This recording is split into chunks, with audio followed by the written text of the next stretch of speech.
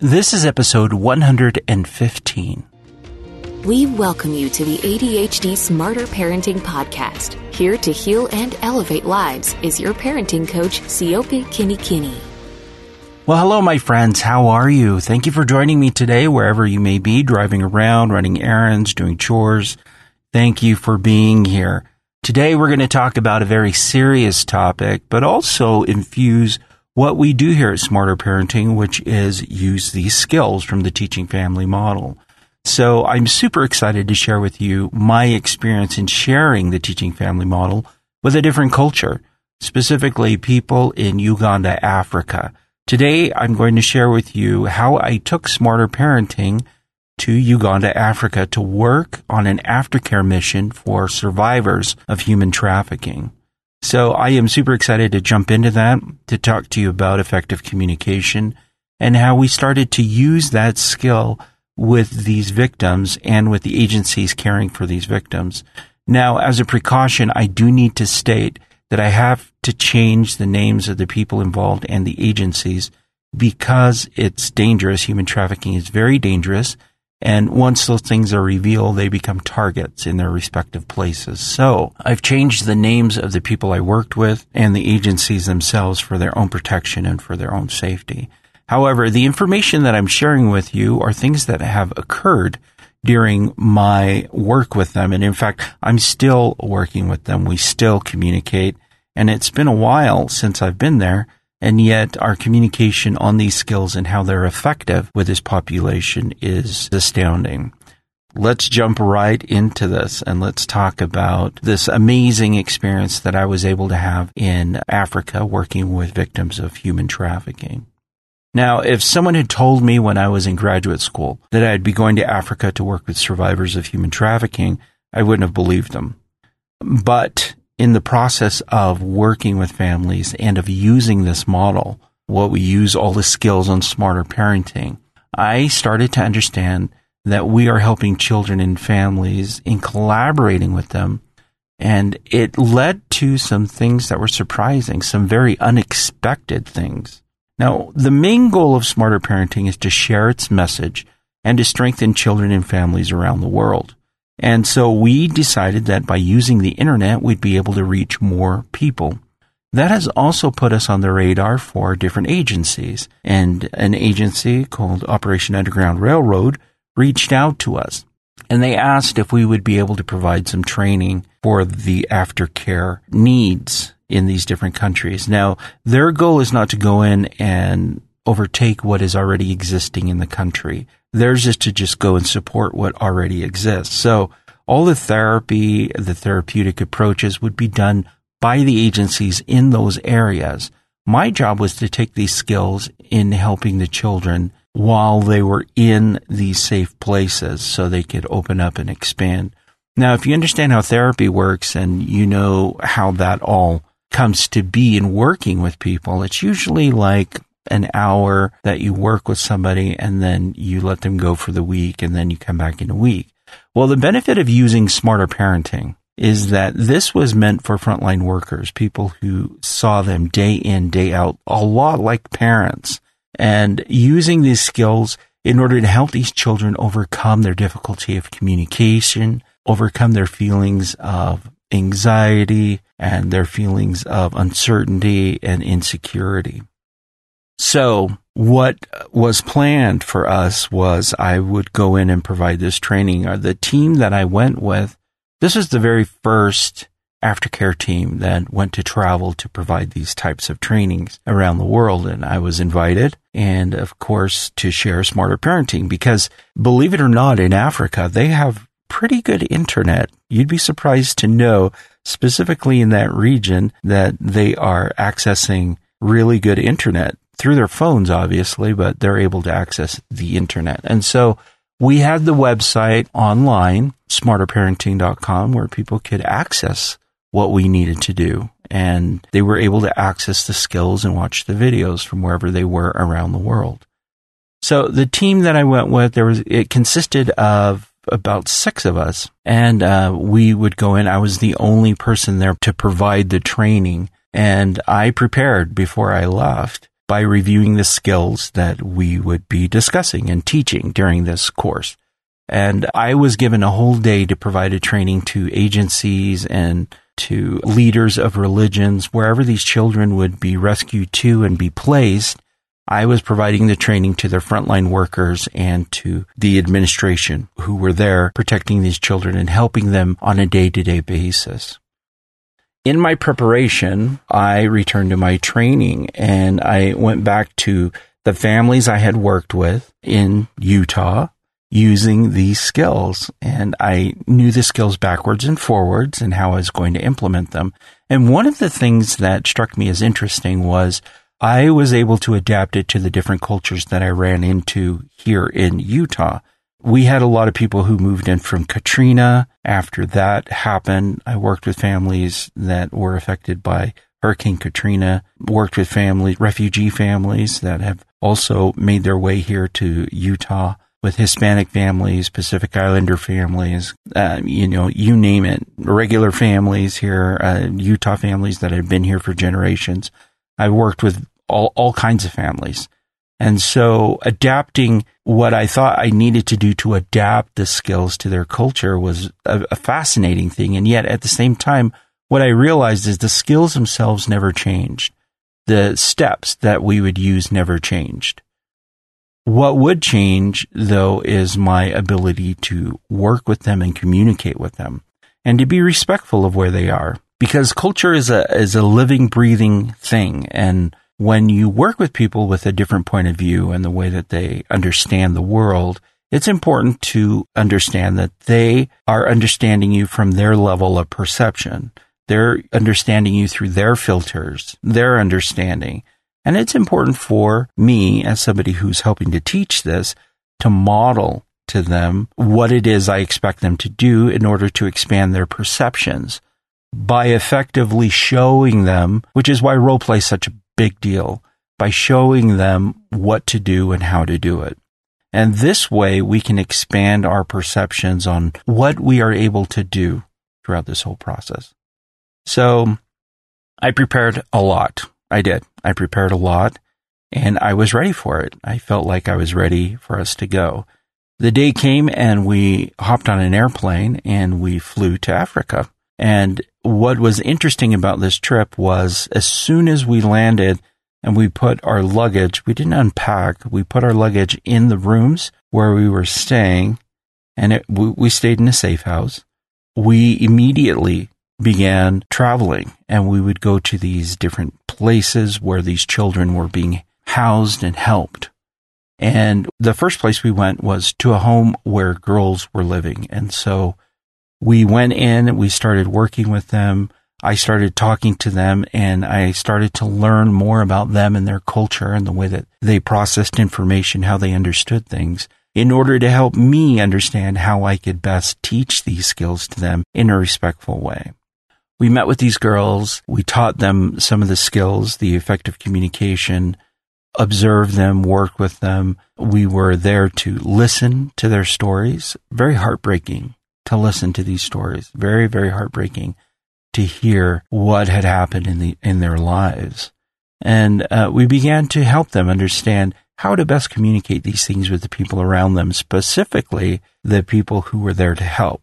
There is a high level of suspicion on the part of children who have been rescued from human trafficking because they have learned not to trust any adults.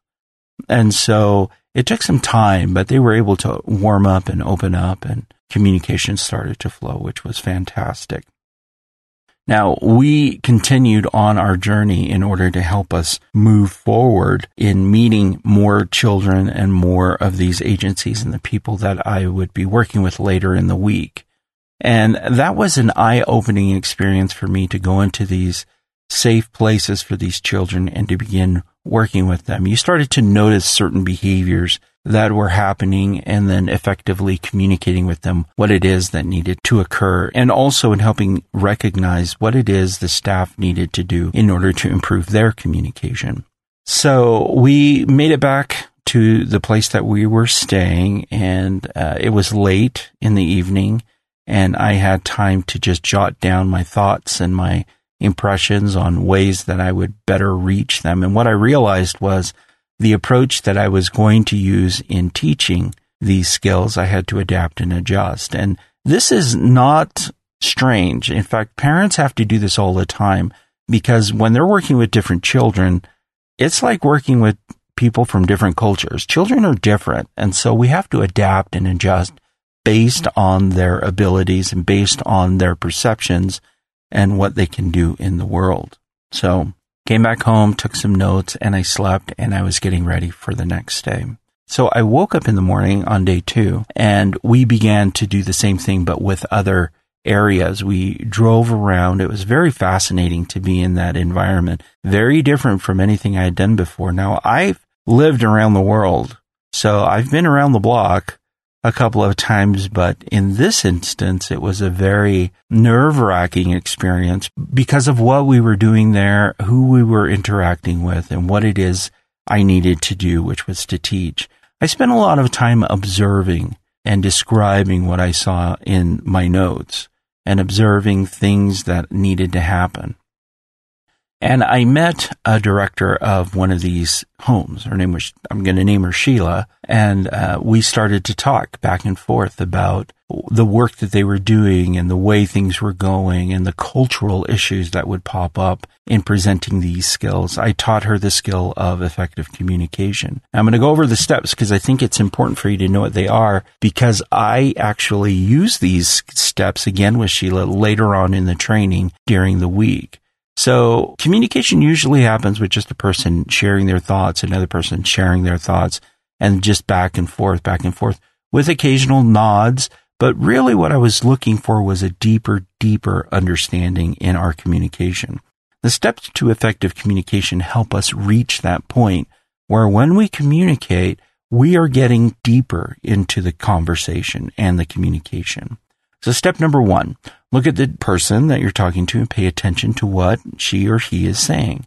Step number 2, once the person is finished speaking, use their words to describe what you understood. Step number 3, ask the person if what you said was what they meant, and they'll correct you if you're wrong. Step number 4, in a calm manner, state your own thoughts. Think about that. There are 3 steps before you get to step number 4 where you can respond to what you're hearing. So there's a lot of listening and a lot of understanding that happens beforehand. Step number 4, in a calm manner, state your thoughts on the subject. Step number 5, they must repeat what they heard, affirm that it's correct, and if not, you can correct them. Okay, so it's part of that understanding. Step number 4, step number 5. They must repeat what they heard from you and then affirm that it's correct or not. And then if it's not, then you correct them. And then step number 6, if you are problem solving during this communication, you come to a solution if possible. And if you can't, then you will use the steps to decision making, or you'll go back and you'll repeat the steps of effective communication. So I taught Sheila these steps as we were communicating because it was important for me to really understand the struggles and the difficulties that she was going through. We didn't have a lot of time because the schedule was super packed with different places that we needed to go and people that we needed to visit. However, we were able to communicate quite a bit about what's happening in her home. And then I asked her the question, tell me about your culture. Tell me about what facilitates human trafficking to occur. And what was fascinating during this conversation was by using these steps, we were able to get to a deeper understanding of what was happening and why it was happening with these children and in what ways we could address it and understand the culture behind it. It was a great conversation with Sheila. Great conversation. I would later see Sheila during the training at the end of the week that I was providing. She would show up, and during our communication, we still kept to the steps of effective communication. Now, a lot of people think, hey, communication's super easy. I do it all the time. I communicate all the time. But again, I'm talking about deeper level communication. Deeper level communication. Now, Sheila mentioned to me that she was going to teach this skill to her kids, and she asked if I could write the skills down, and I told her, of course, jump on the website, because you have access to the internet. So even though I wasn't there, she was able to access all the information, and the website popped up nicely there. And let me tell you something. If you're traveling abroad and you run into something that you've done in another country, it's kind of amazing. We had worked on Smarter Parenting, the website, for a while. We had skills that were there, and to be able to access the website from that location was actually pretty amazing to me, because I felt like, wow, we really are reaching our mission, which is spreading this around the world. Again, I do have to emphasize that my role wasn't to go in and replace what these agencies were doing, but to provide additional help by teaching these skills. And these skills became an essential part of working with them because, again, these children would come into these locations, into these homes, and they would see their therapist for a short period of time, but it was the frontline staff workers who would build the relationships and would communicate with them and would help them on a daily basis in order to provide them with the skills they needed to become more independent and more consistent. In my work with this group, what I found even more amazing was later on as we gathered. So we met different agencies throughout the week. And then when we had our training, all those agencies and their frontline workers came to the training where I had a manual that they could go through, and we went through the skills. I taught them how to do it. I actually role played it with them. And again, this is all part of people will only understand you from their level of perception and their filters and their understanding, which is why our role as parents and as teachers and as educators is to model this expanded perception. If we can model it, if we can role play it, we can effectively open up the world to not only your children, but to children who have been rescued from human trafficking, right? So we're expanding their understanding, their perception, and their connection with adults in a respectful way. So I'm going to jump ahead because I think it's important to keep this connection with Sheila. But before we do, I'm going to leave you with this message. Hello, listeners. Did you know we rely on donations to keep this podcast going? All donations help us to help you and other parents. You can donate on the Smarter Parenting website and consider signing up for the Silver Tier coaching, and you get so much in addition to helping us help parents. You can use a credit card, Google Pay, Apple Pay, or PayPal. Every donation helps. Thanks. Well, the day of the training came, and I met with Sheila in the classroom. She came up to me immediately, and we started talking about how things were going and what was happening. We talked about effective communication, how she was implementing it. And in speaking with Sheila, during the training, we actually went through the steps of effective communication for the benefit of everyone who was involved. And the steps were very helpful. I asked Sheila to come up so we could demonstrate how we use this skill together.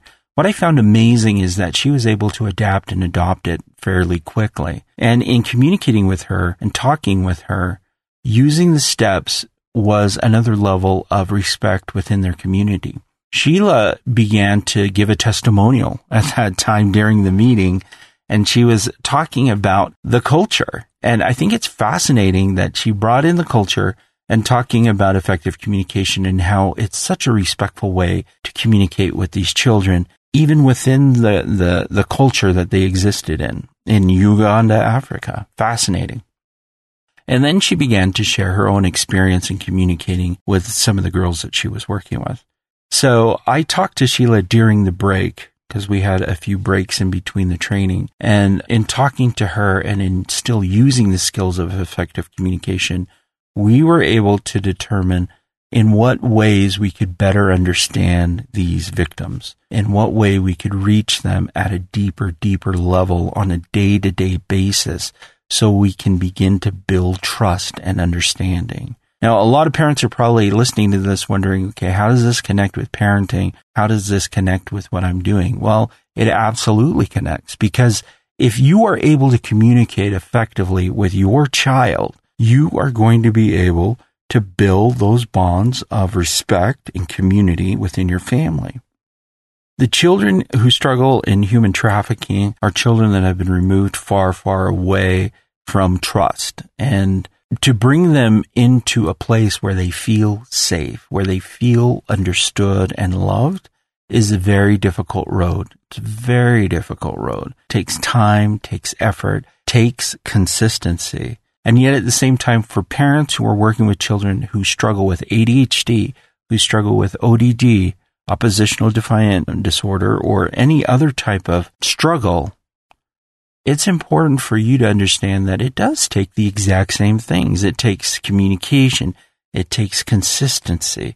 It takes time. It takes effort. These things just don't pop up out of nowhere. We have to instill them. We have to demonstrate them. We have to show them, and we have to role play it. Now, I role played this again later on during the training with Sheila, and Sheila took on the role of a child who was really struggling to communicate their emotions. And so we started to work with the effective communication in using words. And we introduced also this idea of her being able to write down the words. If you have a child that is struggling in communicating with their words, have them write things down and then come to you and then communicate with them. That was an effective way that she found worked with one of her kids in the home that she was working in. And we used it. So the child could keep a journal, write down their thoughts, and then when communicating with an adult using words, would bring the journal in and share what was already written on the piece of paper. It was one element removed from the communication face-to-face. However, with a child who's dealing with high trauma, that may be an effective way to get them to open up and to talk and to communicate. With Sheila, we went over the steps again. Look at the child or look at the person who's talking and pay attention to what they're saying. Once your child is finished speaking, use their words to describe what you understood. That second step seemed to be the one that a lot of adults struggled with because they just wanted to tell the child what to do. They wanted to tell the child what they needed to feel and everything. They wanted to take control. And the issue with that, especially in dealing with children who suffer from human trafficking, is they've had no control. Control has been taken away from them and other people controlled everything about them. And so this was one way to give them that freedom and autonomy to breathe, to feel understood, to feel connected. And this is what Sheila was sharing with the larger group. In step number 3, you want to ask if what they said is important. Now, within their culture, what children say is not as important as what an adult says. And so we wanted to break that by practicing that. And we wanted them to understand, hey, let's give them a voice and give them an opportunity to share what it is that they feel and that they want. And then again, step number 4, that's where you, in a calm manner, state your own thoughts on the subject. So we role played this. 1, 2, 3, 4, state your thoughts. Step number 5, have them repeat back what they understood from the communication and correct them if they're wrong. And then step number 6, if you're trying to solve a problem, come up with a solution if possible. So we role played this. We practiced it. We did it with various situations where children struggled to talk, especially the new ones that struggled to communicate with this new environment and these new people who were going to care for them as they had been rescued from human trafficking. So it was an amazing experience. In fact, it's so amazing. I want to continue talking about this aftercare mission that I went on in helping these survivors for the next podcast to come up. So next week, we're going to talk a little bit more about that effective communication and delve a little bit deeper. You may be wondering what happened with Sheila. Sheila's still working. She's still there. We still communicate through WhatsApp. So it's better than email. We always exchange Christmas greetings, which made me think of her during the last couple of weeks, and check-ins just to see how things are going. And for me, Sheila said that communication, effective communication, has been one of the things that has changed the home for the better for everybody. In fact, everyone on our staff learns the skill, they implement the skill, and they keep it as a consistent way for everyone to communicate with each other. So if she has a new person coming in, they learn the skill and that's the way they communicate. And it provides this consistency in the environment, in the home, to really help children feel comfortable and open about their communication. For you parents who are implementing effective communication, follow the steps. It is very important that you follow the steps regardless of the age of your children. It teaches your children to listen. It teaches your children that you are there to understand and you are there to support and help, and that you can communicate about things in an appropriate way. It provides a structure for all of this to happen that's safe. And when problem issues arise, when they feel distant, you can always fall back on what they know. If they know these steps, regardless of how difficult the conversation is going to be, they're going to be able to recall these steps and rely on this as a way to communicate with you. So that's it for me. Tune in next week because we're going to delve a little bit deeper on this, and then we will continue on in the new year with new ADHD content and new content related to the skills that we teach here on Smarter Parenting. Thank you for joining me. I want to wish you a Merry Christmas. Have a great one, and I will talk to you later. All right, bye-bye.